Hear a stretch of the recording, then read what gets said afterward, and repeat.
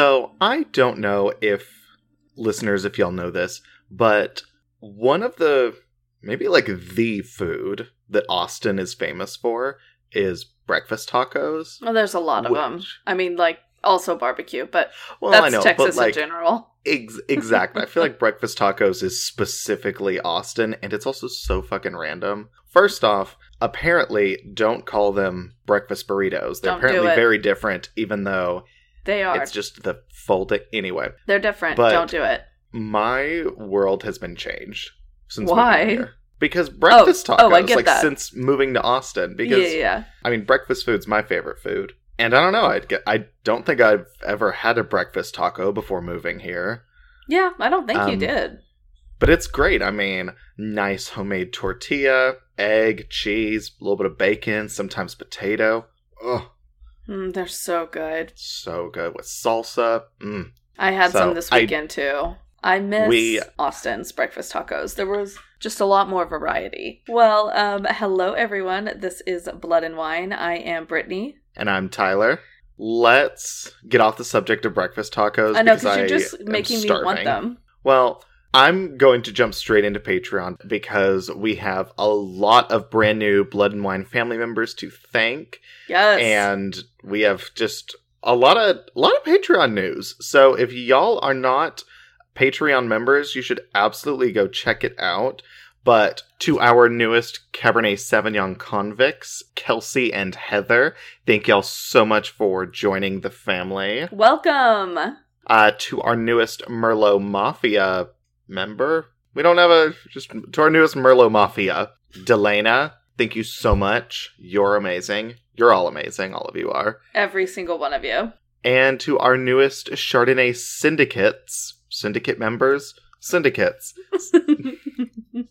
It sounds like centipedes. Ew. No. But Regina and Holly, thank y'all so much. Welcome to the family. 5 Patreoners in one episode. Yeah. Y'all guys are fucking incredible. You're blowing us our way with your amazing support, and we seriously can't thank you enough. And for those of y'all who don't know what Patreon is, but you want to get in on the action, you want to join the Blood and Wine family and be as awesome as Kelsey, Heather, Delana, Regina, Holly, and many others, you should head to patreon.com/bloodandwinepod and check it out. There you can find our bi-weekly murder minis, which are just mini episodes only for our Patreon community. You can also check out our reward system where, depending on your level, you can become a director of an episode where we do your topic or we do your case. Handwritten notes from us. Just a lot of fun little goodies that are all Patreon exclusive. Yes, and on that, I actually have a Patreon announcement. So, Ooh. As Tyler was just saying, we have our Murder Mini episodes, which are every other week. We just introduce a couple more murder cases. So we're giving a little bit more to all of the true crime fans of ours. But we decided we want to do something for the wine lovers as well. We know that a lot of you guys are being introduced to a lot of new wines through our podcast. And so we want to start giving you even more information about wine. So starting here in a few weeks, we're going to launch our new soon-to-be-named wine episodes. These will also be Patreon only. So in these wine episodes, we're going to review wines that we have, outside of an episode, just introducing more wines to you guys. But also we may do some episodes where we're introducing different grape varietals, like going deep on Cabernet Sauvignon and telling you guys where it's from, where it originated, where it's grown now, what's special about that grape. Also, something that may be interesting, maybe not super interesting, but like the difference in grapes you eat and grapes that are made for wine. They're not the same thing. So just little tidbits of information that we'd like to share with you guys. So we're going to start those, like I said, in a couple weeks for Patreon only. So you guys will obviously still be getting the murder minis. Those are still happening. This is just another edition. Yes. And with that, while you're at it, don't forget to subscribe to our podcast. We are on Apple Podcasts, Google Play. Just check it out. You'll get notified every Tuesday. We're on like all major podcast platforms. So whatever ones you can subscribe to, just go ahead and do it, and you'll know when new episodes are out. Boom. And in keeping with this episode's apparent theme of Patreon, yeah. is our topic, which is actually a Patreon picks from Aubrey. And this one is probably going to be, I would say, one of our most different or out there episodes yet. I 100% agree. I think it is definitely going to be. Love this topic because I got to do a case that I didn't know if it would ever fit within this podcast, but it's something I've been so interested in and finally got the opportunity to do it. So yeah. I love it. And the topic is paranormal murders. Yes. So, which, as someone who doesn't listen to that many podcasts, I didn't know that true crime and paranormal podcasts, like, that's definitely a thing. Oh, absolutely. That's, like, really common. There's ones that do both. Had no idea. Yeah. But super excited.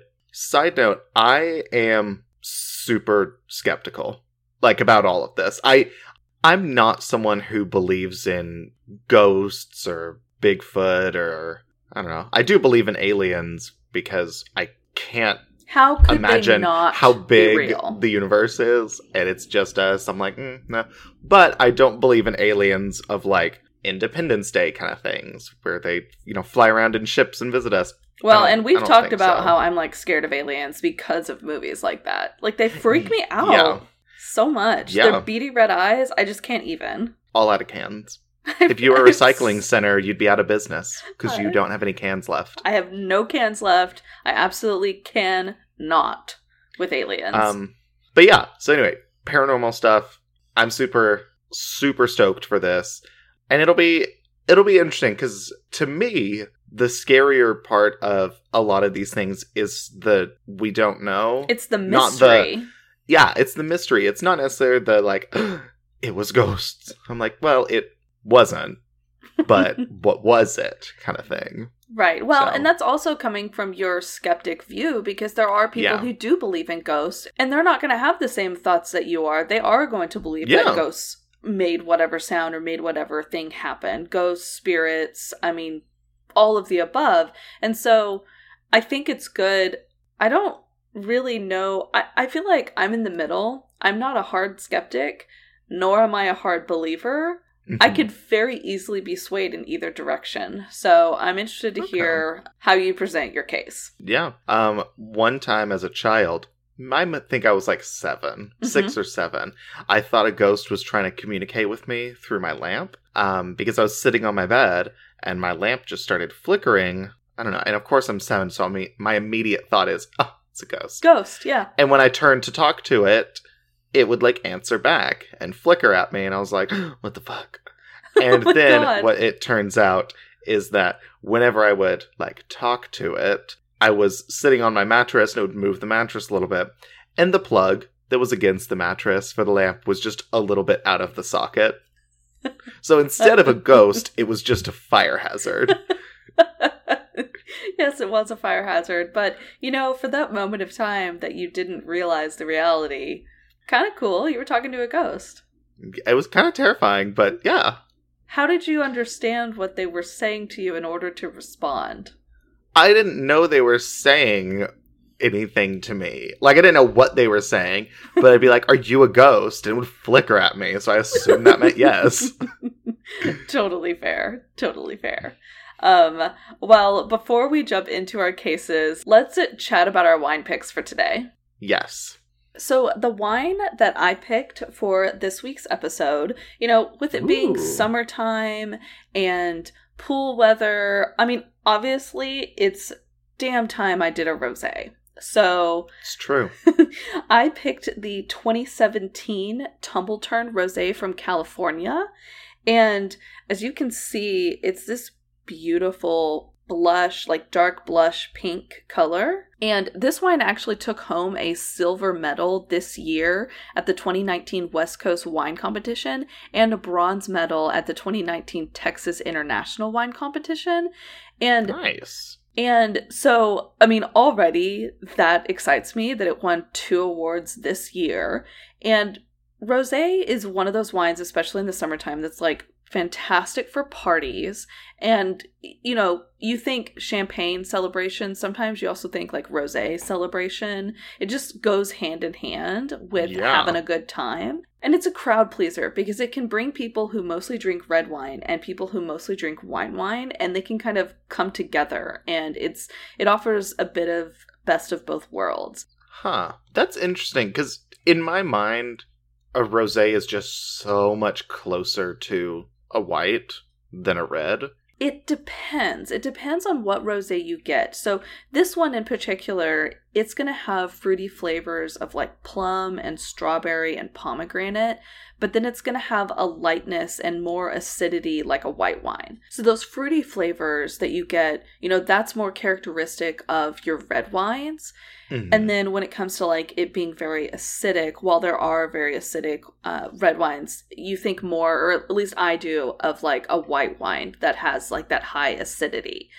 Oh, yeah. So this wine is light-bodied with a mild acidity, higher on the fruit scale, but low in tannins. So that is one characteristic of rosé that tends more to a white wine, is that it doesn't really have any tannins. Reds, as y'all know, we like those big, bold reds that have a lot of tannins. Yeah. So it's also a dry rosé, so it's not going to be very sweet. And all of these characteristics together create a really great drinking experience. And it's a wine that it's really good to drink by itself, but you can also pair it with a lot of different foods, a lot of different dinners or appetizers, specifically, you know, duck, turkey. So some of those gamier poultries. And this wine specifically retails for about $19. So, ooh, pricey. Yeah, so it's a little bit up there. But the bottle was so pretty. It's got like this black label with this pretty like Old English scroll type font, but then it's on top of a label that has lots of flowers on it, but they're like black and gray. Anyway, it's beautiful. So I'm going to open this and get it poured while you tell me about your wine. Well, before I jump into my wine, I want to talk about what is actually secretly the topic of this episode. That is Tyler struggling to pronounce everything. Oh my God. You'll see it in my wine, and then you'll see it in my case. So I want to forewarn y'all that we're all on this rough-ass roller coaster together. Yep. So, my wine... We'll join one another hand in hand down the rough pronunciation roller coaster. Because we all know I am always on that struggle bus, and I pronounce things wrong all the time. So... Yeah, usually I'm pretty good. It's not going to happen this episode, sorry. So, for example, the wine I chose for this episode is the 2018 Vignoble La Chateau Muscadet Sévère et Mont. You did pretty well. I don't know if I have any idea what you said, but it sounded French. Yeah, well, that was what I was going for. It's a white wine. So, Muscadet, which is the varietal, is a bone-dry, light-bodied white wine from the Loire Valley in France, which is on the western coast of France, so the Atlantic coast. Yeah. And it's made with Melon de Bourgogne grapes. I'm sorry, the country of France. And Quebec. And a lot of countries in Africa. Mabi.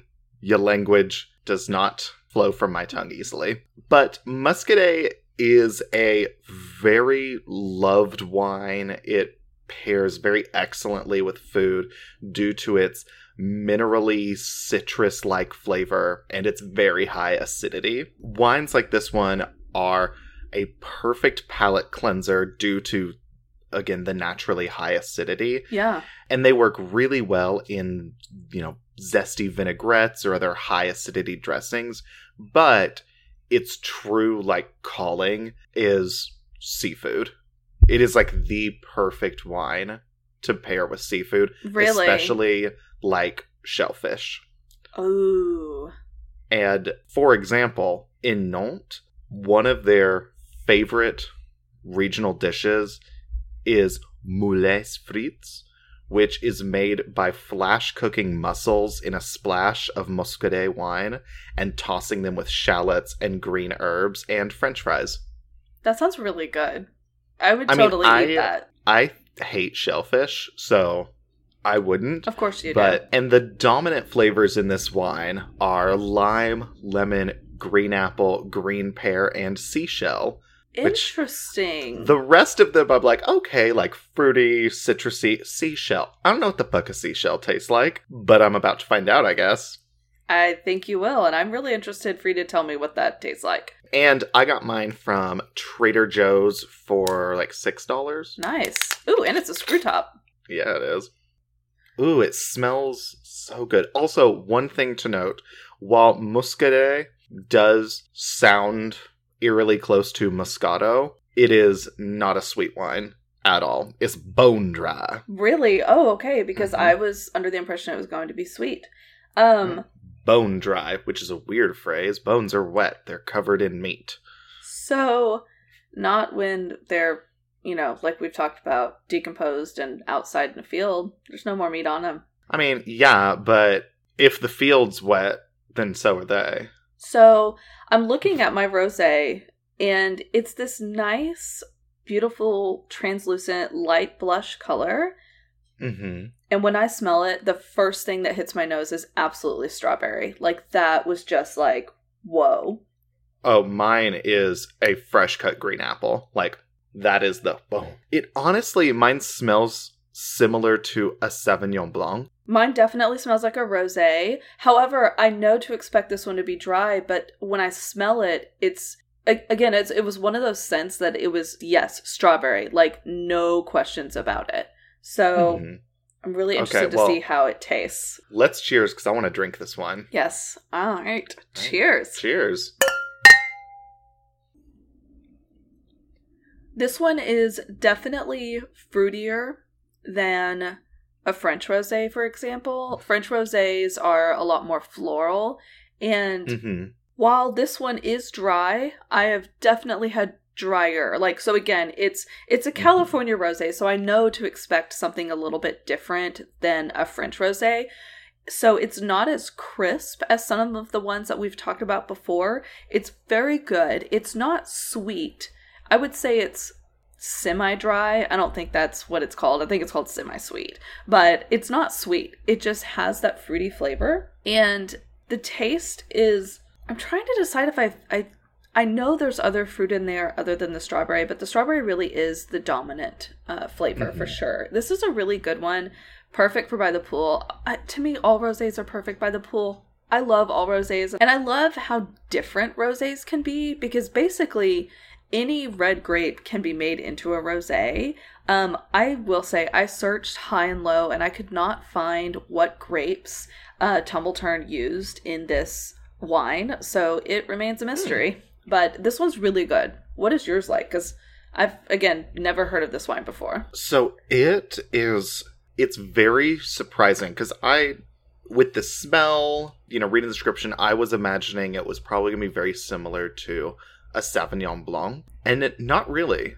This is maybe the driest white wine I've ever had, to the point where it, makes me salivate. Really? With how dry it is. Which is usually something that only, really heavy tannic reds do.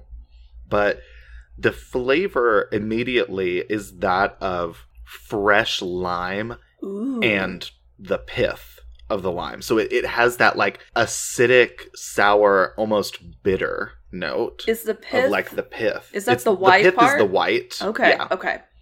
It's the white under the rind. I really like this one. It's not a super long-lasting flavor, but very heavy on the citrus, very high acidity. My stomach will not be thanking me after I finish this bottle, because I will have acid reflux. Especially because after our episode, I'm going to go eat some gnocchi with tomato sauce, because I hate myself. That actually sounds fantastic. You know what I had for dinner? 2 hard-boiled eggs. That's sad. I wasn't very hungry. I ate a Pop-Tart at like 5:30, which I guess that was my fault. But anyway, love this wine. We'll be getting it again. I will need to go and see if my Trader Joe's has that wine. I would love to try it, especially knowing that it's not sweet. It's one of those that I'm sure I have walked by that wine and not picked it up because I thought it was Moscato.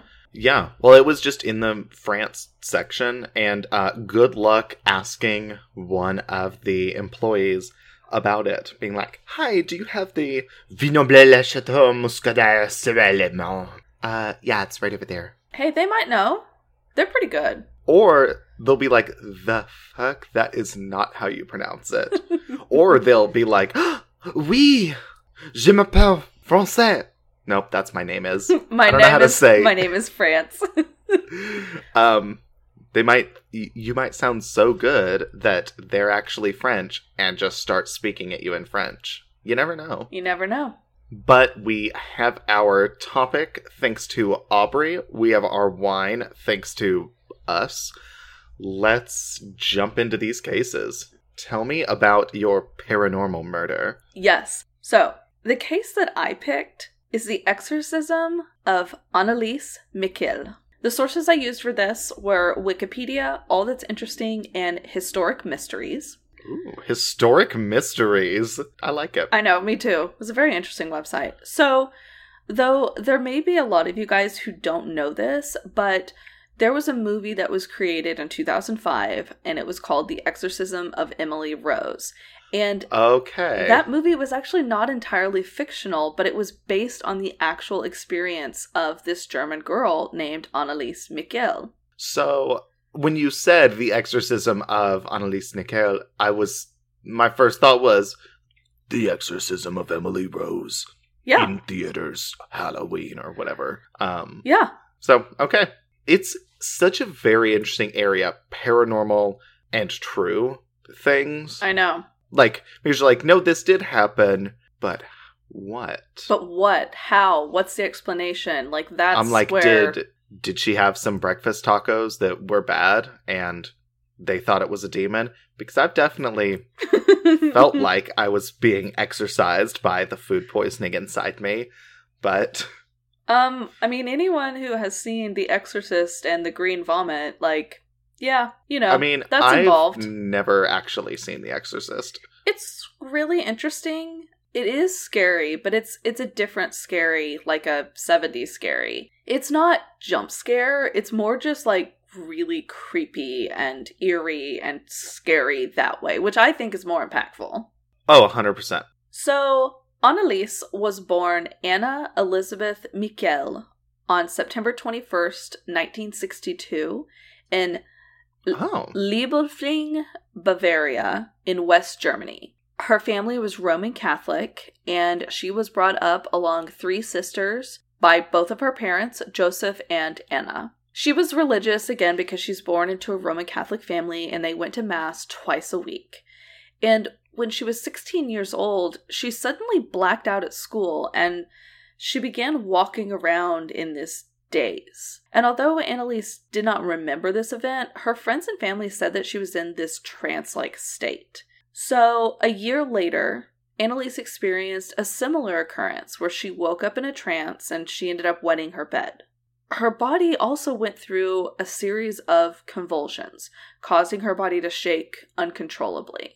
And after the second time that this happened, Anneliese visited a neurologist who diagnosed her with temporal lobe epilepsy, which, yes, everything I just described, it's epilepsy. This is a disorder that, if you're not familiar with it, it causes seizures, loss of memory, and experiencing visual and auditory hallucinations if it's extreme enough. Your temporal lobe, I mean, that's where a lot of your information gathering senses live. Right. So I know that people who have damaged, often see a lot of hallucinations, things like that, because they're experiencing things that their brain is making up. Exactly. Which is fucking horrifying, not knowing what's actually happening and what's not. Well, and because when you're hallucinating, it's real to you. Like, you don't know that it's not. It's like literally there could be a chair next to you and a person And you don't know which one's real and which one's a hallucination because to you, they're both real. They're both right there. There is nothing distinguishable that is differentiating the two. Yeah. So in 1973, Anneliese graduated and joined the University of Würzburg, and her classmates there later described her as very withdrawn and religious. So a few years before she graduated, in June 1970, she suffered a third seizure at a psychiatric hospital where she was staying, and at this time she was prescribed an anticonvulsant drug for the very first time. Mm-hmm. It included Dilantin, which unfortunately did not alleviate her problem. As the year progressed, she began to deteriorate. Though she was still taking her medication, as she was deteriorating, she started to believe that she was possessed by a demon and that she needed to find a solution outside of medicine. She started to see the face of the devil wherever she went, and she said that she heard demons whispering in her ears. When she heard the demons telling her, "Hey, little mama, let me whisper in your ear." I don't think they were that nice. They were telling her she was damned and that she would rot in hell. Oh, that's nice of them. They would do this while she was praying, and through this, she concluded that the devil must be possessing her. That same month, she was prescribed another drug, Olept, which was similar to chlorpromazine and is used in the treatment of various psychoses, including schizophrenia, disturbed behavior, and delusions. But by 1973, and so this is when she graduated, she suffered from depression and she began hallucinating while praying. And, like I said earlier, this is when she was continuously being told by these demons that she was damned, that she's going to rot in hell. And her treatment in a psychiatric hospital did not improve her health, and her depression just kept getting worse. Long-term treatment didn't help, and she started to grow increasingly frustrated with medical intervention. And she was taking all these pharmacological drugs for 5 years. And they're not doing anything. So Anneliese became intolerant during this time of Christian sacred places and objects, such as the crucifix. And she went to San Damiano with a family friend who regularly organized Christian pilgrimages.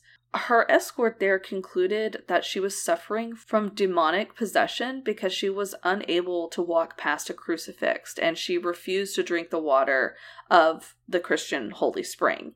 Huh. And so Father Alt said the following, and I want to read this straight from his lips. Anneliese told me, and Frau Hein confirmed this, that she was unable to enter the shrine. She approached it with the greatest hesitation, then said the soil burned like fire, and she simply could not stand it. She then walked around the shrine in a wide arc and tried to approach it from the back. She looked at the people who were kneeling in the area surrounding the little garden, and it seemed to her that while praying, they were gnashing their teeth. She got as far as the edge of the little garden, and then she had to turn back. Coming from the front again, she had to avert her glance from the picture of Christ, which was in the chapel of the house. She made it several times to the garden, but could not get past it. She also noted that she could no longer look at medals or pictures of saints. They sparkled so immensely that she could not stand it. So that is, I don't know, like, the brain is a fucking ridiculous thing. It really is. My stance on this. It is. Like, because I imagine she has, maybe she has like a tiny brain tumor or something that they've not been able to see. And all of this is very much real to her. Or she's possessed. I mean, it depends on how you look at it. I'm wrong. Well, both she and her family, as well as her community, they became convinced and consulted several priests talking for an exorcism. When she could not approach these objects and all of these reactions she was having to all these relics, they were like, she's possessed. We need an exorcism. But priests declined. They recommended the continuation of medical treatment and informed the family that exorcisms required the bishop's permission. So, in the Catholic Church, official approval for an exorcism is given when the person strictly meets a set of criteria. And only then they are considered to be suffering from possession, which is also known as infestatio, and under demonic control. Infestio sounds like a Harry Potter spell. It kind of does. Which tells me it's probably Latin. I'm sure it is, yes. So, this intense dislike for religious objects and supernatural powers, they're some of the first indications of possession. At this point, Annalise's delusions had become so extreme. She was ripping the clothes off of her body, showing aggression. She was compulsively performing up to 400 squats a day. She would crawl under the table. Damn. Leg day. There was also a period of time where she crawled under a table and barked like a dog for 2 straight days. Oh my god. She would also eat spiders and coal. She bit the head off of a dead bird. And what the fuck? She licked her own urine off the floor. All of those are really gross. Yeah. And so in November 1973, Annalise started her treatment with Tegretol, which was an anti-seizure drug and a mood stabilizer. So, again, They're just trying more remedies to try to help her medically. So, I have to jump back to it. Why is she in a place that has so many spiders that there's like enough that it becomes a thing that she's eating them? I mean, good question. I don't know. Because if there's that many spiders, you should burn the house down and go. First off, like that. That's not a place to live with that many spiders. Like if it becomes a pattern, I mean, there has to be at least like 4 occasions that someone saw her eat a spider. I think she was eating other bugs as well. I don't think it was specifically spiders. I don't think they need an exorcist then. I think they need an exterminator. Well, I mean, technically, an exorcist is, an extermination of the demons in the body. Boo. Boo. No, it's good. Okay. So, finally, Annalise and her mom found a priest, Ernst Alt, who believed in her possession. So when Ernst saw her, he declared that she did not look like an epileptic and that he did not see her having any of these seizures. He believed that she was suffering from demonic possession and urged the local bishop to allow an exorcism. So Annalise wrote Ernst Alt a letter in 1975, and she said, "I am nothing. Everything about me is vanity. What should I do? I have to improve. You pray for me." And also, she told him at another point in time, "I want to suffer for other people, but this is so cruel." So she's saying some pretty weird things to him. And in September of that same year, 1975, Alt reached out to Bishop Joseph Stengel, who actually granted a local priest, Arnold Rins, permission to exorcise according to the Ritual Romanium of 1614. But he ordered total secrecy of this act. Oh. So, well, first off, it's good that he got permission to exercise. I mean, the treadmill, the elliptical, all of that is really good. Second off, I was picturing this being like 1870s, but 1975 is fucking crazy. It brings a new level of curiosity to this case, understanding that it is more so present day. So, this Ritual Romanium from 1614, it's one of the official ritual works of the Roman Rite of the Catholic Church, and it contains all of the services which may be performed by a priest or a deacon, which are not contained in the other 2 books, the Missal Romanium or the Breviarium Romanium. So exorcisms have existed in various cultures and religions for millennia, but the practice became popular in the Catholic Church in the 1500s when priests who would use the Latin phrase Vadre retro Satana, which meant go back Satan, to expel demons from their mortal hosts. By the 1960s, exorcisms were very rare among Catholics, but because of movies and books like The Exorcist in the early 70s, there was this renewed interest. I mean, fair. I imagine if you're looking for an exorcism, you call up the church and they're like, "No, what? We don't do that anymore. What?" So Rins performed his first exorcism on Annalise on September 24th. At this point, her parents had stopped consulting doctors on her request and were relying solely on the exorcism rites. 67 exorcism sessions, 1 or 2 a week, lasting up to about 4 hours each. Oh my God. Were performed over about 10 months from 1975 to 1976. So during her exorcisms, Anneliese revealed that she believed she was possessed by 5 demons: Lucifer, Cain, Judas Iscariot, Adolf Hitler, and Nero.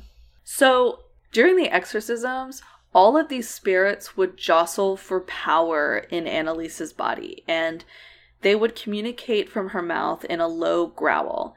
And if you're interested, you can easily find the videos on YouTube. I will admit, I was too scared to listen to them. I just couldn't do it.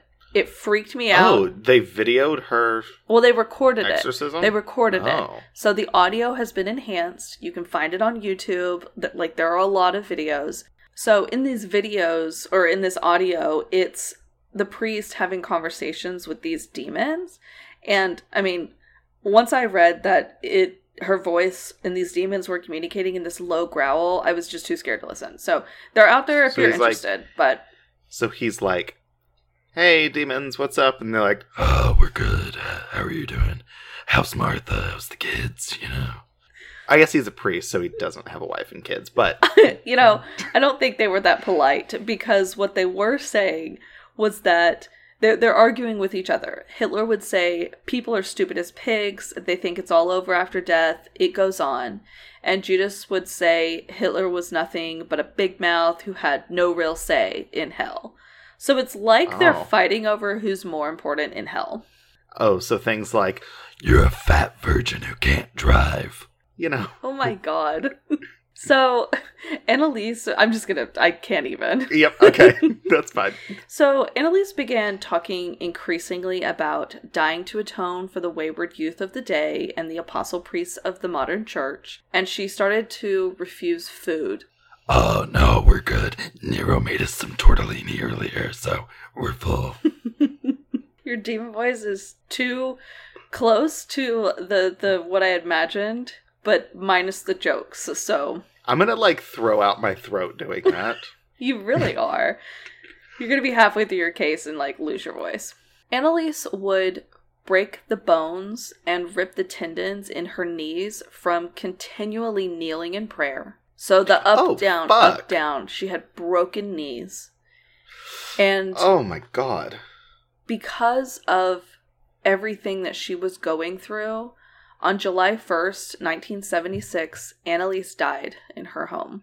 The autopsy that was later performed stated that the cause was malnutrition and dehydration due to being in a semi-starvation state for almost a year while the rites of exorcism were being performed. When she passed away, she weighed 30 kilograms, which is 68 pounds.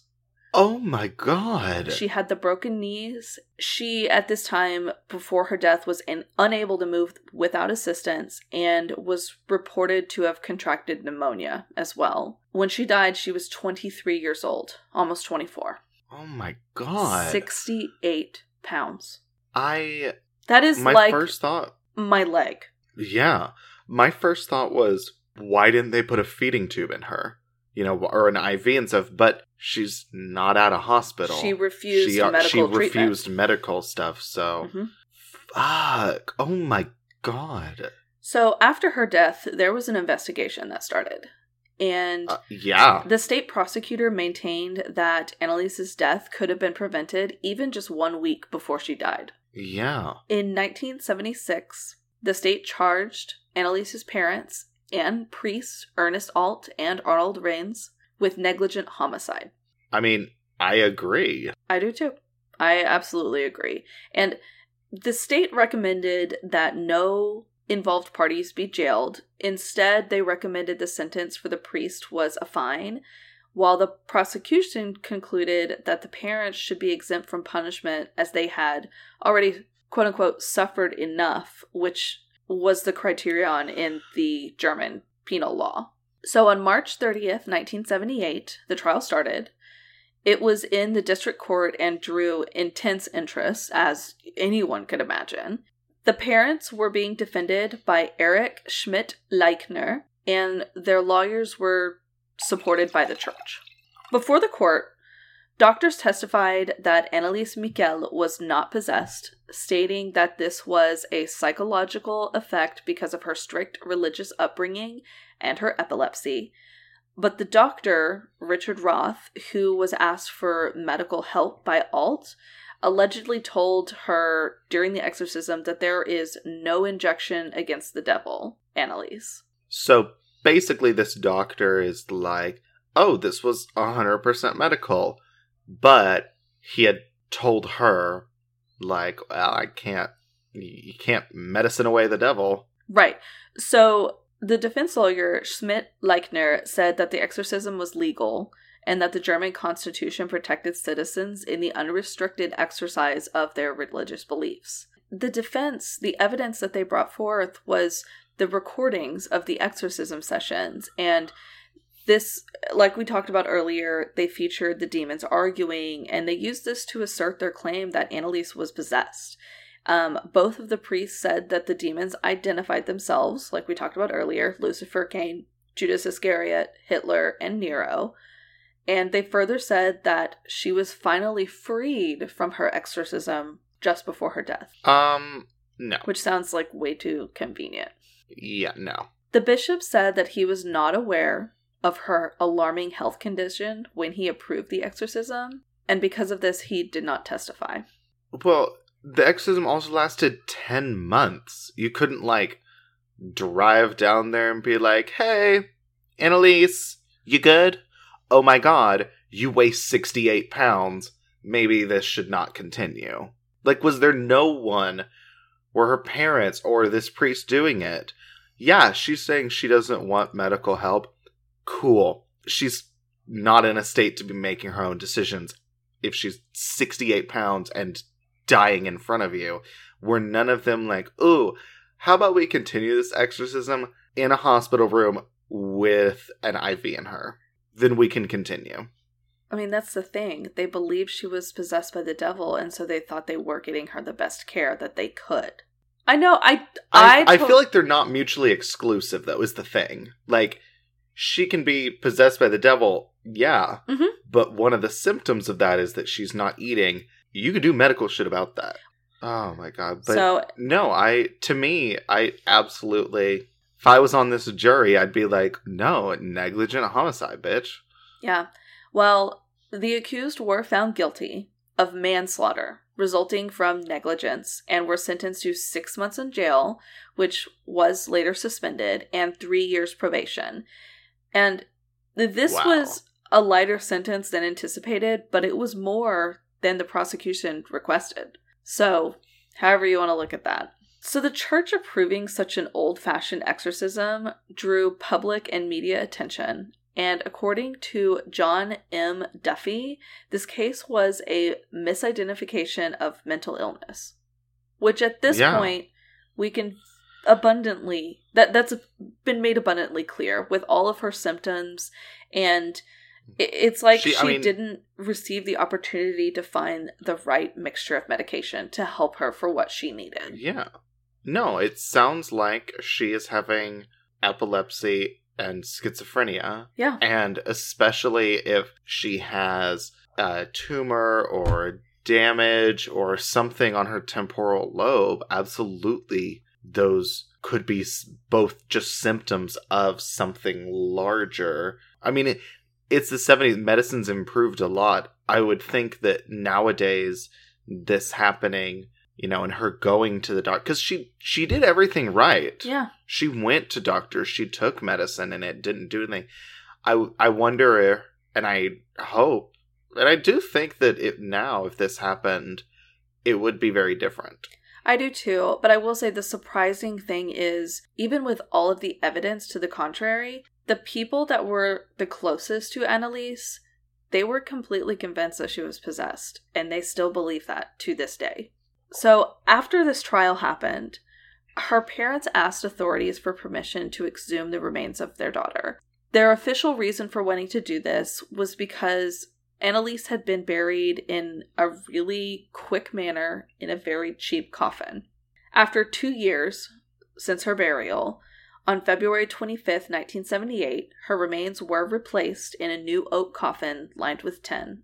The official reports state that the body bore signs of consistent deterioration, and the accused exorcists were discouraged from seeing the remains of Annalise, and Arnold Reines later stated that he had been prevented from even entering the mortuary.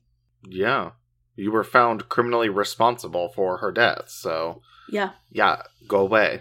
The church did eventually change its position and stated that she was mentally ill, not possessed, and her grave became a pilgrimage site. Ulrich Niemann, who is a Jesuit priest, doctor, and psychiatrist, whom priests call in exorcism cases, told the Washington Post in 2005 this following statement. As a doctor, I say there is no such thing as possession. In my view, these patients are mentally ill.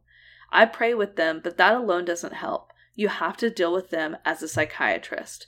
But at the same time, when the patient comes from Eastern Europe and believes that he's been impaired by evil, it would be a mistake to ignore his belief system. And so Niemann further said that he does not think he is an exorcist and he doesn't perform the Roman ritual of 1614.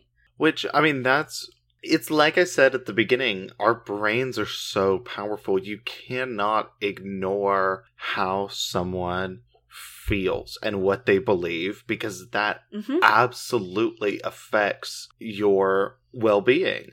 And if you have someone who is mentally ill and they're saying they're possessed, or, you know, they have a very religious mindset about that, they're going to fare a lot worse if you're just like, no, you're wrong, here's pills, than if you're like, yes, let's work with you, let's pray, let's go to church, also let's take this medication stuff. I mean, they're going to fare a lot better, and it's 100%. Not, you know, it's not you placating them or anything. No. It's the brain is a fucking powerful thing. It really is. So academic Heike Schwartz says that Annalise's case showed demonic possession as a variation of multiple personality disorder, which is today known as dissociative identity disorder. And DID, yeah.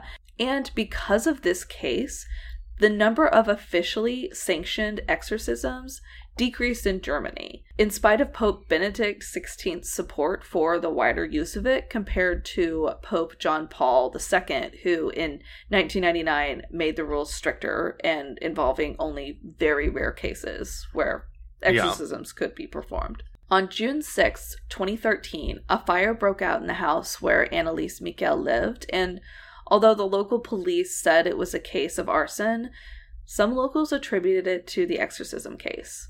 And like I mentioned earlier, there have been multiple movies created that are based on this case. The Exorcism of Emily Rose, which that movie actually focuses more on the court case and not the exorcism, which I did not know. Oh. I mean, I've never seen it either. I haven't either. So. There's also Requiem, and then the third one is Annalise, the Exorcist Tapes, and they're all based loosely on the Exorcism of Annalise Michel. Well, fuck. Isn't that crazy? Exorcisms are so bizarre because there are so many different belief systems and facets surrounding them that actually researching this one and doing this case was a lot more challenging than I thought it would be. Well, and also, I mean, neither of us grew up Catholic, so they're foreign to us. Like the whole concept of it. Yeah, I'm not as familiar with this. Yeah, that's your case is fucked up. Definitely. I'm ready for you to get into your case now because I'm really interested to learn your opinions. We've never talked about this between the two of us, so.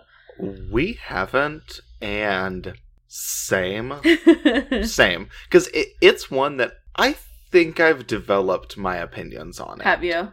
I could be swayed to some others, though, kind of thing. Interesting. So not so much the skeptic when it comes to this one.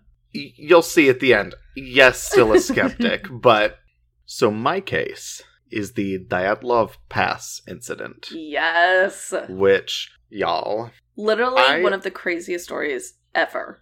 Ever. One of the craziest stories. One of the things that is so fascinating to me. Like, one of my... I feel like saying favorite is weird in this case, but one of the most intriguing things I've ever heard of. So the sources I used were dyatlovpass.com, All That's Interesting, Atlas Obscura, and Wikipedia. Can I just say, I love the way Dyatlov sounds. You say it better than I do, but just that word is very pretty to me. Does that make sense? Same. I just like it how it sounds. Oh no, I love it. I love the word. I hate this case. Fair. So, I'm going to jump in. In January of 1959, a group of experienced ski hikers from the Ural Polytechnical Institute, so college kids, embarked on a journey to reach the peak of Otorin Mountain, or Mount Otorin, which is in the Ural Mountains, which, if y'all don't know, they're a mountain range in Russia, or what's today Russia, that separates European Russia from Asian Russia. So this group of 10 consisted of 23-year-old Igor Dyatlov, 21-year-old Yuri Doroshenko, 20-year-old Ludmila Dubanina, 23-year-old Yuri Krivonishenko, 24-year-old Alexander Kulevatov, 22-year-old Zineda Kolmogorova, 23-year-old Rustem Slobodin, 23-year-old Nikolai Thibodeau Brignoles, 38-year-old Semyon Zolotaryov, and 21-year-old Yuri Yudin. And I apologize to the entire country of Russia for my pronunciations. I told y'all the topic of this episode is Tyler battles with pronouncing things. So, those are the 10. Basically, it's a group of 10 college students. Most of them are in their young 20s. Semyon is in his late 30s. Mm-hmm. And it's just this group of friends going and fucking hiking. Yeah. So on January 27th, the group began their trek from the town of Vishai to the Otorin mountain. The next day, Yuri Yudin had to turn back and head to town after he had some health issues. He had just an issue that made it hard for him to hike, so he had to turn back. Yeah. And he was the only person out of this group to live. So eerie. So, yeah.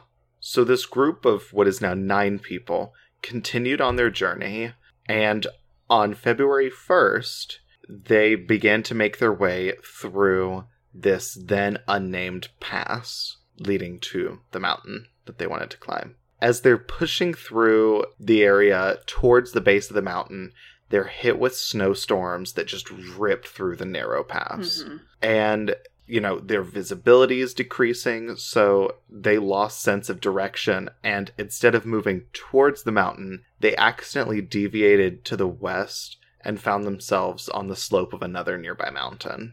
The mountain they found themselves on is called Kholat Syakhl, which means dead mountain in the language of the indigenous Mansi people of the region, which is fucking eerie. That is very eerie. That's almost like a premonition type. Yeah. So in order to avoid losing the altitude that they had gained, or possibly because they wanted to practice camping on a mountainside and they were already on this mountain, Dyatlov called for the camp to just be made there on the mountainside at about 3,600 feet in elevation. So, one thing to note, all of them were very experienced mountaineers. This is not they were like a pros. group of college kids who were like, oh, let's go climb a mountain.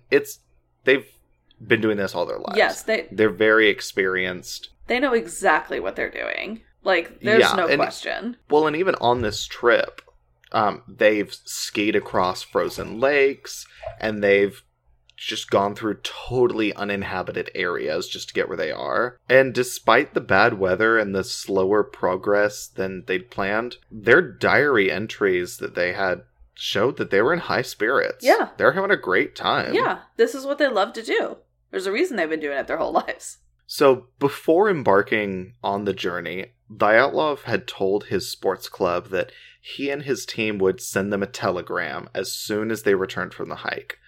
So their plan was, they started in Vishai. They were going to hike up to the mountain, get to the top, and then make their way back to Vishai, which is the village in the area. So it was basically just And- like a leave the village, go up, come back down, come back to the village. Yeah. Okay. And it was like a 160-mile trip, so it was a lot. Yeah. But, that was their plan. And so Dyatlov told his sports club that he'd send them a telegram as soon as they got back from the hike.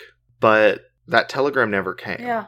And by the time that February 20th had rolled around, 3 weeks after Yuri left the party to go back to town, Yeah. there was no communication from them, so a search party was mounted. Yeah, because that is long enough to where it is clear something is the matter.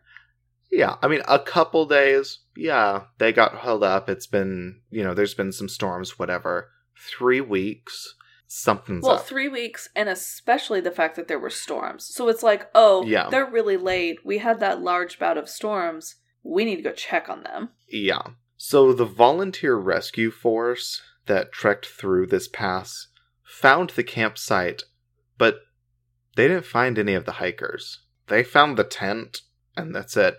So army and police investigators were sent in to determine what happened to these missing students. When the investigators arrived at the mountain, they weren't hopeful. I mean, the students, yes, they're experienced hikers, but the route they'd chosen was a very difficult one. Yeah. And accidents on mountain trails are not unheard of. I mean, that's It happens. very common. Absolutely. And also with how long it's been, they were expecting to find bodies and sad but uncomplicated answers. Oh, they died of exposure. Yeah. Or, oh, this ice shelf broke and they fell. There's nothing crazy about it. Right. Just a nature explanation. Instead, what they found would turn out to be one of the most mysterious events ever encountered. So on February 26th, that was when the searchers found the group's abandoned and very badly damaged tent on the side of the mountain. Yeah. And the campsite baffled the search party. The tent was half torn down and covered in snow. It was empty, and all of their belongings and shoes had been left behind. And investigators said that the tent had been cut open from the inside. So weird. So they were getting out of there fast. They didn't give themselves time to put on shoes or to even open the actual tent. They cut it out. They had to get away from something. 8 or 9 sets of footprints were left by people who were wearing only socks or a single shoe Yeah. or were barefoot. And Oh my they were God. followed leading towards the edge of a nearby woods. And where their camp is, they're on the side of a mountain in kind of a clearing, and down the hill is forest. So they're in the open. Yeah. These footprints, they're able to be followed towards the edge of the woods on the opposite side of the pass, about a mile or so, or a kilometer and a half to the northeast. But after about 1,600 feet, the tracks wound up being covered in snow. At the edge of the forest, under a large Siberian pine tree, the searchers found the remains of a small fire. And there was also where they found the first 2 bodies. Those of Yuri Krivonishenko and Yuri Doroshenko. Oh, both the Yuris. Yeah. 3 people in this party of 10 were Yuri. I think it was a very common These 2 name. and then 1. I mean, yeah. I think it'd be like being named... Brian. Yeah, there are a lot of Brians. Yeah. Okay. Brian or Ashley. So, the 2 of their bodies were found, both of them shoeless, and dressed only in their underwear, despite the temperature being around negative 20 degrees Fahrenheit. That is crazy because think about that. They cut themselves out of the tent, not wearing clothes or shoes for the most part, Mhm. knowing that they were basically facing certain death, even with the temperatures alone. Like, we don't know Yeah. why they got out of the tent so quickly, but the temperature And- alone is a death sentence. And some of them, and I'll go into it more, but some of them did have more clothes on, but at least from my understanding of it, it looks like it was people who were woken up from something. You know, some people are sleeping in jackets. Some people are just sleeping in like long underwear and sweaters because, again, it's still fucking cold outside. Right. You're not going to sleep naked when it's negative 20. No. Also, you're in a tent with 300 people, basically. Right, and when you say underwear, you mean they're in long underwear. We're not talking tighty-whities. Correct. Okay. No, that absolutely makes sense. That either they were woken up from something or something happened and 2 of them died and a couple of them took those clothes. Yeah. So both of the Yuris, their hands were burned, and Doroshenko's skin was a deep brown purple. Oh, that's a weird color. The branches of the tree they were under were broken up to 5 meters high. Oh my god, or, like they fell? 16, 17 feet. So this suggested that one of them had maybe climbed up there to look for something, maybe get a high vantage point to look for the camp. Yeah. Or they were cutting wood or something, but these branches are broken much higher than anyone can reach. Between this tree and the camp, the searchers found 3 more bodies. Those of Igor Dyatlov, Zineda Kolmogorova, and Rustem Slobodin. And the way they were posed suggested that they were attempting to return to the tent when they died. Dyatlov's skin was a bluish red, and his jacket was open, which is really weird because it's looking like they froze to death. Yeah. Why is his jacket open? Right. And one detail I had to add that just really fucking creeps me out is the watch he was wearing on his wrist was stopped at 5:31. Clocks and watches that stop during disasters, that shit freaks me out. It's really eerie. It's so eerie, and you're like, it's something that is, for lack of better words, frozen in time of when this happened. Yeah. And it happens all the time. And I don't know about you, but I know our clock's shitty. I don't have watches that randomly break. You would think that, I don't know, the clock on your wall would stop working when there's a really bad storm or something. Yeah. Not exactly, you but you of get these, what I'm saying. You'd think this would happen more often in everyday life because of very abrupt, quick movements. And, that doesn't happen. So I'm like, how do watches get stopped? No, I've had analog clocks, fall off the wall, and they're still doing their thing.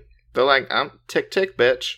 But, then you go to, the one I keep thinking of is one that's in the museum for the Oklahoma City bombing that stopped at 9:02 when the bomb went off. And it's, the cover's not broken. Yes, the clock was hit by the blast, but it's just so eerie. Do bombs give off radiation? Nuclear ones do, but a normal bomb wouldn't. They don't? Oh, because I was going to say maybe it's some type of reaction to, the radiation or something. No. Maybe it's just, the intense pressure. I imagine, in the case of bombs, the pressure wave from the explosion probably fucking up some of the gears and shit that's inside the clock. Yeah. Some of the more delicate things. But it's eerie as shit. So yeah, his skin is bluish red, his jacket's open, his watch stops. Kolmogorova's skin was purple red, and she had a long, bright red bruise on the right side of her torso that almost looked like the kind of bruise that would have been left from a baton. Oh. From being hit with a baton or a bat or something. Yeah, oh god. And Slobodin had some fractures to his skull that were strange. And on all of them, the livor mortis spots, which are spots on the skin where you can see discoloration from the blood pooling in the soft tissues right after death. So, if someone dies on their back and their heart stops beating, their blood's going to pull towards their back. Gravity's going to pull it down. And you can see that on the skin. Right, and it definitely does take some time for that to happen. It's not an instant, but it's clear these bodies were laying there for a while, but because of how long they were laying there, this happened. I think it's 7 hours, 7 to 12, something like that. Something like that. But these spots were on the top surfaces of their body. So their chest, the top of their legs, and all of them were on their back. So they'd been turned over. Yeah, it looks like they had been moved or turned over hours after their death.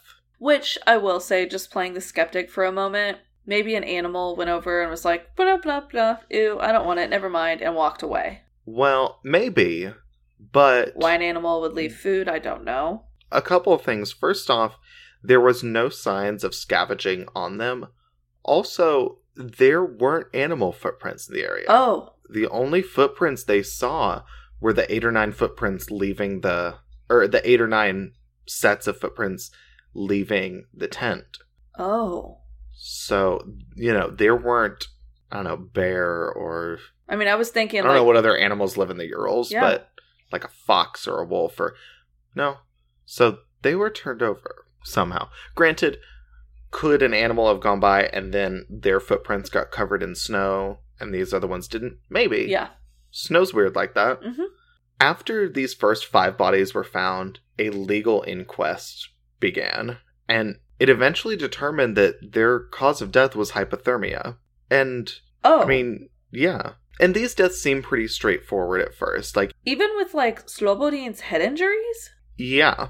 Because they were explained as, as he's dying, convulsing or thrashing around and hitting his head on the ground or other things like that.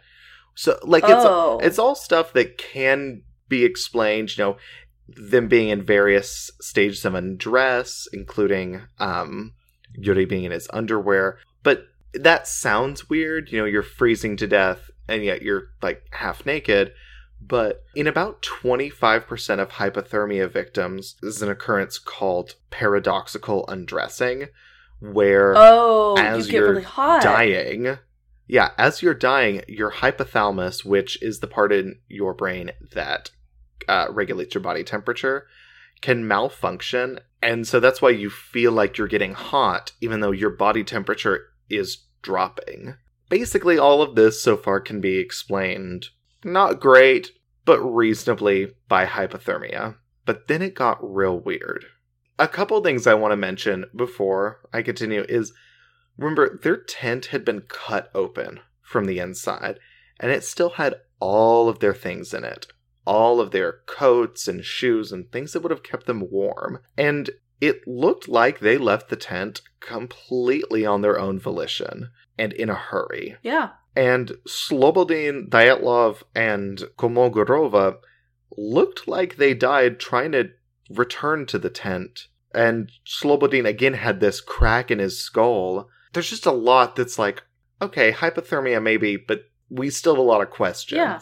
Like, it was ruled that the elements are what killed them. Slobodin did not die from the fracture in his skull, but there also weren't any external wounds on them. So, how did he get this fractured skull without breaking his skin? Oh. What the fuck happened? And it seems strange, but again, hypothermia seems like the most likely answer. There's still questions, but yeah, they died of hypothermia. Can you hit your head and break your skull without breaking the skin? I would imagine so. Like, I guess if you just fell in the right way, where you hit hard, but although I don't know. But maybe on like a flat surface, so the skin, since it's kind of elastic, compresses and does its thing, whereas your skull, which is not elastic, cracks. Maybe.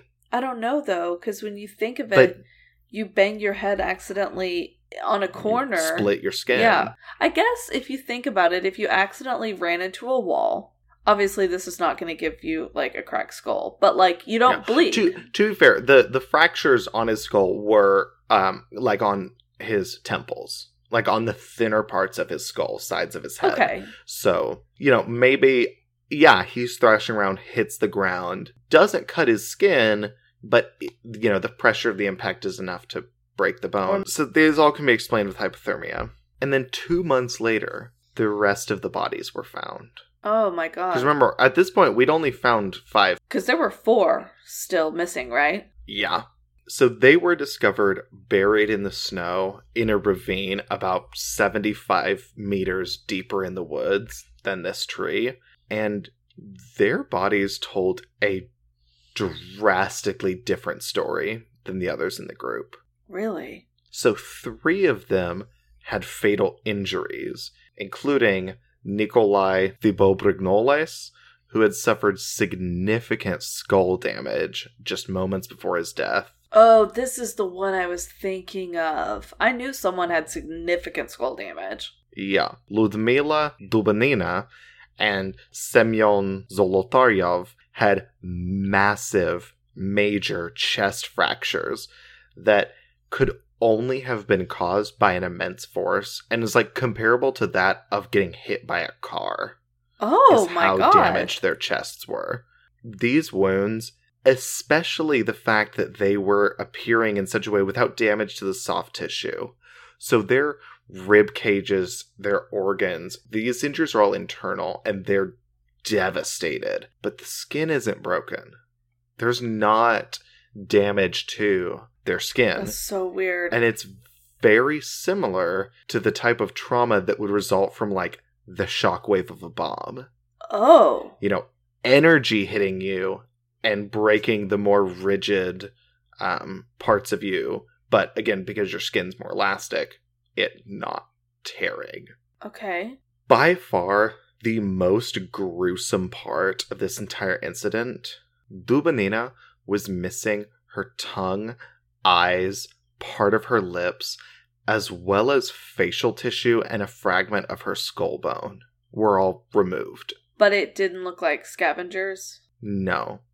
Also, how is part of your skull removed? I imagine, like, the face tissue around it was removed, so it's like skull bone and just a chunk of your skull. I don't know. The body of Alexander Kulevatov was also found with the 3 of them, but he did not have the severe wounds that they did.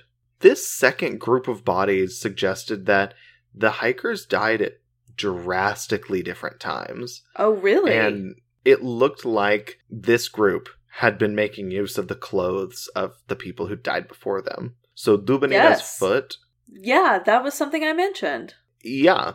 And Dubanina's foot was wrapped in a piece of Krivonishenko's wool pants. Zolotaryov was found in Dubanina's faux fur coat and hat. And they were wearing the other people's clothing. You know, their friends died and they're like, okay, well, she has a coat. We need those clothes. So I'm going to wear it.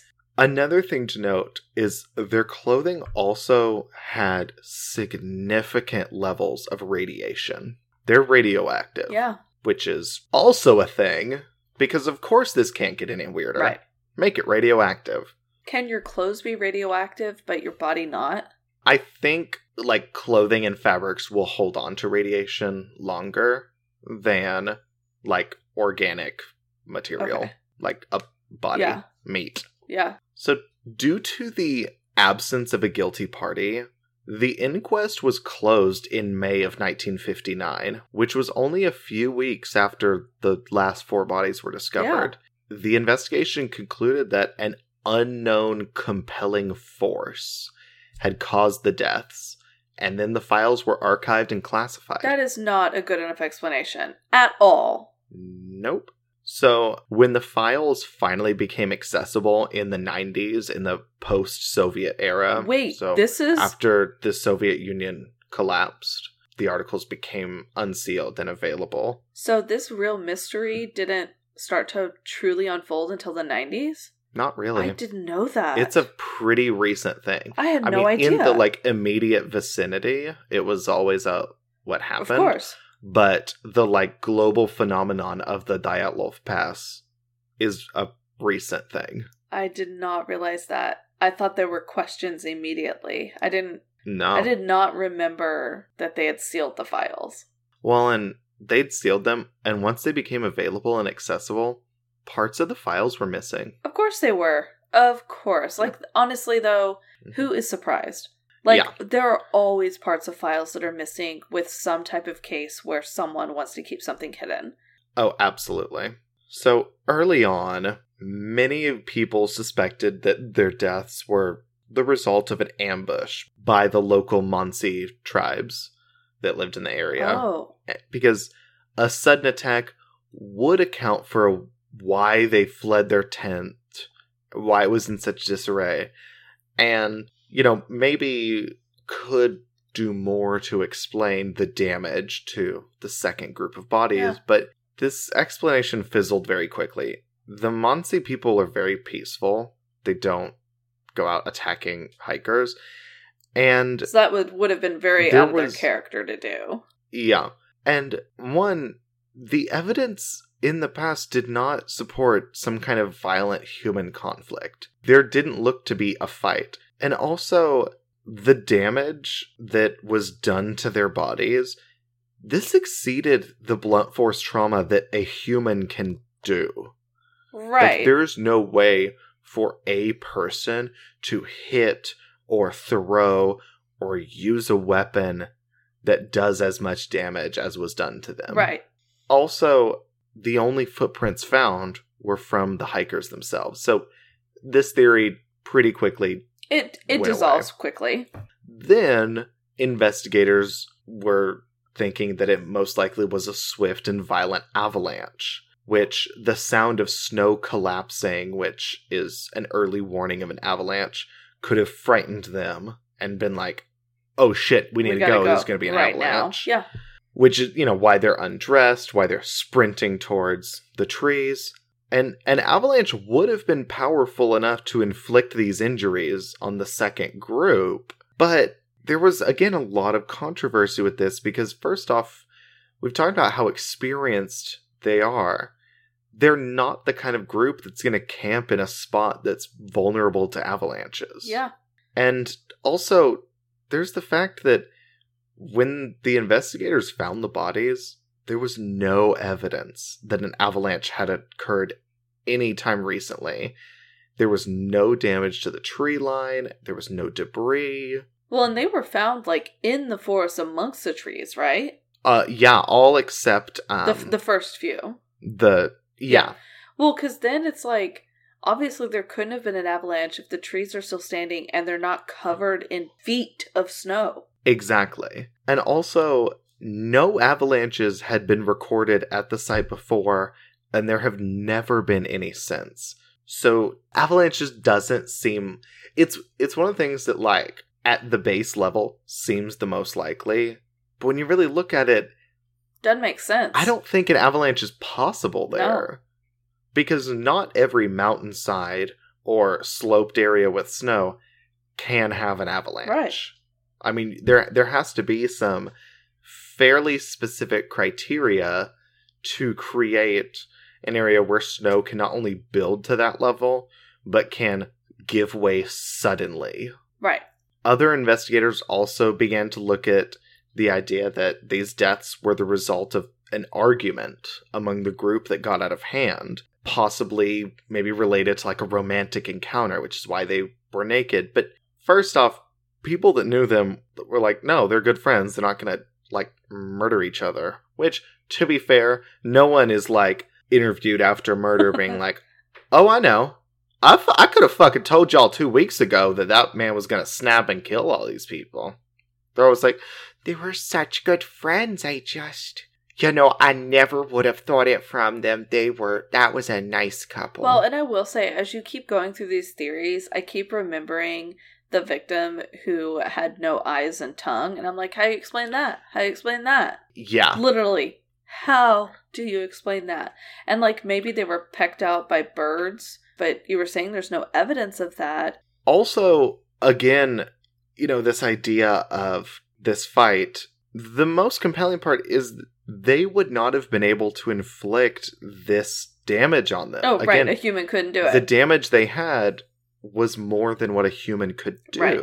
So without any real public answers to all these weird-ass questions, all kinds of insane theories started flowing around over the next 50 years and more. But the Soviet government's very sudden closing of the case kind of puts them as the most popular culprit in the minds of a lot of conspiracy theorists. Yeah, absolutely. So in the area, orange spheres were sighted in the sky by other hikers that were, miles away, but it's out in the open. They were definitely UFOs.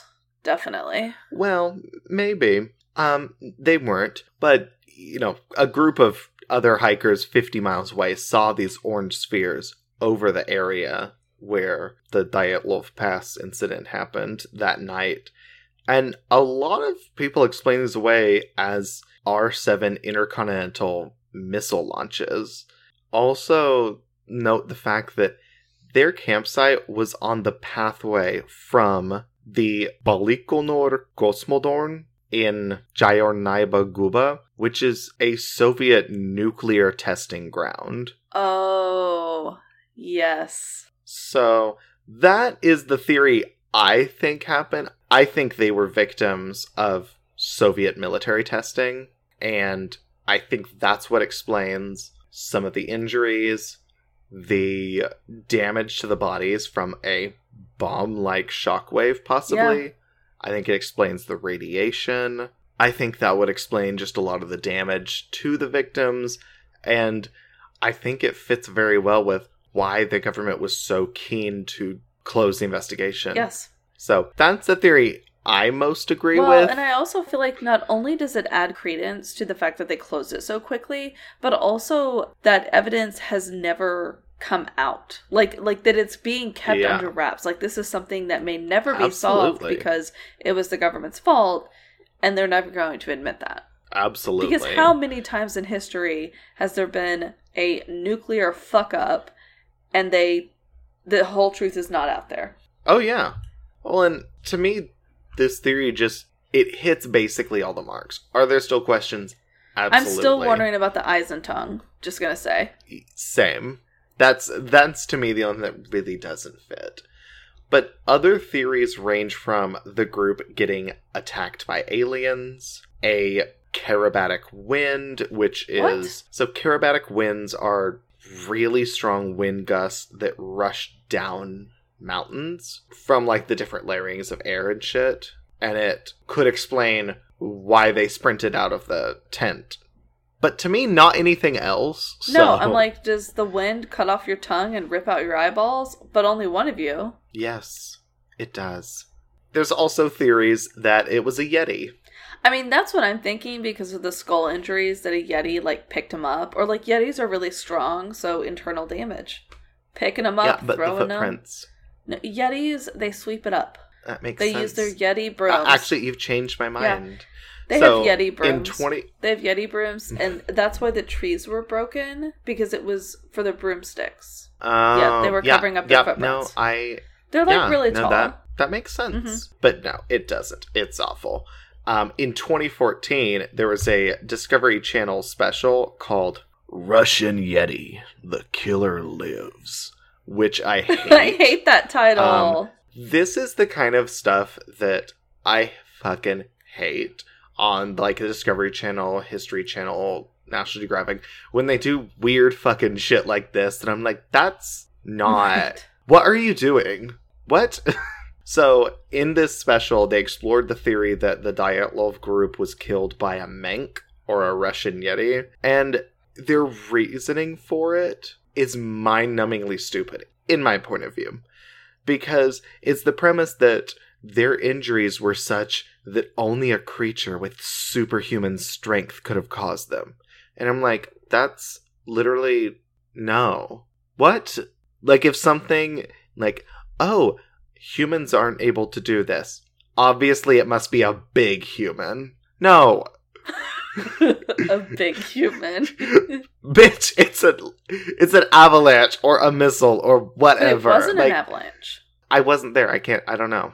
Maybe it was a fucking Yeti and I'm just wrong as shit, but I'm pretty sure it's, one, not, because I don't think Yetis exist. It was Brian the Yeti. He's just, like, pissed he has no, like, he didn't get any street cred because no one, like, realized he did it, and so he's still, like, the loser of the Yetis. He was trying to, like, prove himself, but it failed. And all the other Yetis are like, it was an avalanche. It was a Russian missile test. I think it was a Karabatic wind. And he's like, guys, it was me. And no one believes him. I don't think that's how it works. I also just, again, hate the idea that they're like, humans couldn't do this?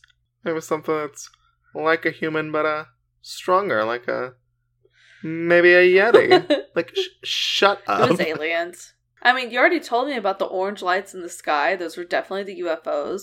The aliens... Definitely not missiles. But I will say, I'm definitely on the same page of the fact that this was government interference and nuclear testing that went wrong.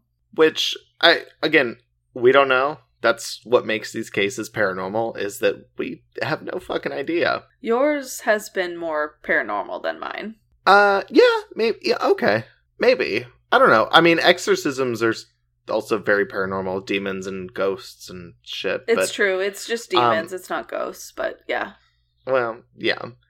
So, in February of 2019... Oh my god, earlier this year? Yeah, the Russian authorities announced that they were reopening the investigation, but they were only considering 3 possible explanations. That is called tunnel vision. Yeah. These 3 being an avalanche, a snow slab avalanche, or a hurricane, which I think the translation is off because hurricanes are tropical in form of the ocean, not over landlocked Russia. Right. So I'm going to go with a storm, but it was quoted as hurricane. So I imagine storm or squall is more likely though. And the possibility of this being a criminal investigation has been completely discounted, which, I mean, on the level of because there's also theories that like a person came upon them and murdered all of them.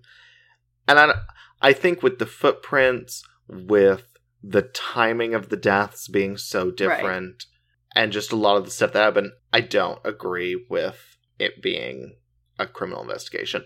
One thing I do want to note that I didn't mention earlier is I think one big reason, other than the eyes and tongue being removed, that I don't think it was an avalanche is, on one hand, they're saying, you know, an avalanche could explain why, you know, these massive bodily injuries to the last group of victims found. Right. But they were also the ones wearing the clothes of their people. So they died last, is what it looks like. If an avalanche hit, they're not going to have time to grab their clothes. Like, an avalanche is what caused this injuries, they would have probably died first. And they wouldn't have grabbed the other people's clothes. I would imagine the Yuris by the tree would probably have been the last die, but so that's my big thing with why I don't think it was an avalanche, is if you're saying the avalanche is what caused these massive injuries, why were they the ones with everyone else's clothes on them? Why were they the ones who died last, which is what it looks like, if the avalanche, which is the event that caused all of this, is what you're saying gave them these massive injuries, unless there were 2 avalanches. I don't know if they happen in series, you know, if like one happens and it like weakens the rest of the snow. So maybe there was an avalanche that got them all out. They died, and then this group of 4 final survivors was killed by a second avalanche. But you're talking about the avalanche. However, the trees weren't fallen. There was no extra snow. Like, there weren't trees. And also, there's never been an avalanche in this area before, and there has never been one since. And I feel like if the storm that went through was so bad that it could have caused multiple avalanches in an area that's never seen them, that would be more noteworthy. Yes. Because from everything I've read, the storm was just a storm. Yeah. I mean, it wasn't, you know, this crazy once-in-a-lifetime snowstorm. It was just a storm. Yeah. So, the avalanche theory to me, I'm like, I don't really... To me, that doesn't sit well. There's too many unanswered questions with it. Well, I will say I'm really interested to see what, you know, quote-unquote new evidence starts to come out as they dive into, you know, reopening this case. I had no idea they reopened it, and I am extremely curious and like almost want to literally put a Google alert on my email to get notifications about this. So, to this day, a scientific explanation for the deaths of these 9 people has yet to be nailed down, and many publications and works have been inspired by this incident, some being investigative journalism, some being entirely fiction. I mean, there's movies, documentaries, the whole fucking shebang. Yeah. But the mountain pass where they set their last campsite up has been renamed for the group's leader, Igor Dyatlov. And so that is why this is known as the Dyatlov Pass incident. Yeah. Wow. Boom. I know. I don't even know how to react after that, because I am just as interested in this case as you are, and like have read a lot, and I love this case. It blows my mind. Like it's such a mind fuck, this case. And yeah, it does stretch people to imagine the paranormal because of all of the circumstances. I think it's one of those cases that is most significant of, maybe I could understand a paranormal explanation when you are someone as yourself who is such a skeptic. I mean, this is one of the few ones where I don't know. I mean, I honestly cannot conceive of a natural occurrence doing this. No. You know, because even... Well, hey. The theory I hold... Before you get any further, let's just say we're obviously jumping into postmortem. Yeah, we're in postmortem. But in my case, the theory I hold to most likely be true is the idea of a weapons test, but it still leaves so many questions open. I don't know. I mean, I strongly don't believe that it was Yetis or aliens or a wormhole or Pitbull and Shakira making Malaysian Airlines Flight 370 disappear. I don't think... First off, that's a real theory. Are you serious? Was it Pitbull and Shakira? I think it was the two of them. Apparently caused the disappearance of MH370. Well, that is stupid and insulting. I don't think they did. But that's about the same level insulting of to the believing. victims. Oh, I mean, absolutely. But I hold the aliens and Yetis to, like, that same level of, like, no. Well, and the thing is, if it were nuclear testing, then why were there, like, 2 different times of death? Like, that's...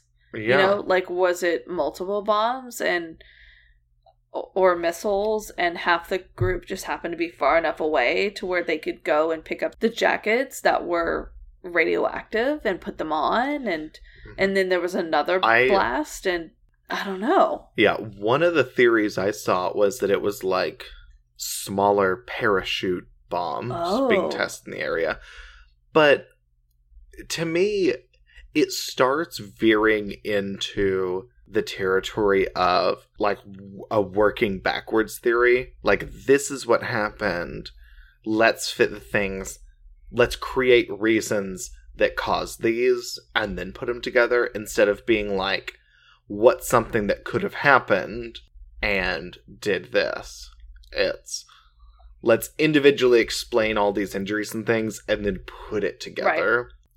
Because it's like mini cluster bombs. Oh, one went off and that's what scared them out, and then they died of exposure, and then another one went off and that's what killed them. And I'm like, maybe, but it feels too much like, I don't know, I don't know necessarily how to explain it, but it feels like almost it too conveniently would explain everything. I agree. Like, it's an entire scenario set up that if those doing the weapons testing had the goal of creating this exact outcome, yes, this is what happened. But for it to be like an accident or a coincidence, yeah, it is too scripted. Yeah. Well, and I will say, when it comes to our topic for this episode, yours, I think, is the front runner because there's still so much mystery surrounding it. And with mine, you know, even the church went back and said that she was mentally ill, that it was not, she was not possessed by demons. Like, even though there are still a lot of family members that do believe that is the case, I think because of that aspect, and then a lot of I don't know, the intensity of yours. I do think yours was the intensity. It was the more intense case. And yeah, because there is nothing like the Dyatlov Pass. No. And in your case, I mean, there's no part of me that is like, I wonder what happened. There's parts of me that wonder the specifics, you know, did she have a small brain tumor? Did she have an injury to her temporal lobe? But I'm fully convinced that it's a mix of mental illness and epilepsy or something affecting her temporal lobe. That's, to me, not a question. That's what the case is. In mine, I literally don't know. No. Yours, I feel like we could literally sit here and talk for hours about the possibilities and not make an inch forward in our discussion. No. Well, so with that, I will pick next week's topic, which I kind of already was going to since this week ended up being a Patreon pick, but now I definitely will, and we'll go from here. Perfect. So, well, thank you guys so much for listening. Let us know what you think. Be sure to rate and review us on Apple Podcasts. This is the #1 way that you guys can help us out. Get the word out there, leave a review so others know to come and listen to us. And yeah. Thank you so much, Aubrey, for the topic. Yes. That I finally got to do this case. I feel like y'all can understand why I've wanted to do Dyatlov Pass, but I've also not really been like, it doesn't really fit. Because it doesn't. But now I weaseled it in with this topic. Did, and so it's thank fascinating. you, Aubrey. But also make sure to like and follow us on social media. We're on Instagram, Facebook, Twitter. Check out our website, bloodandwinepodcast.com. Check out our merch store where you can get some awesome Blood and Wine merch. Yes. And yeah, this is Blood and Wine signing off, y'all. XOXO. Bye, you guys. Bye.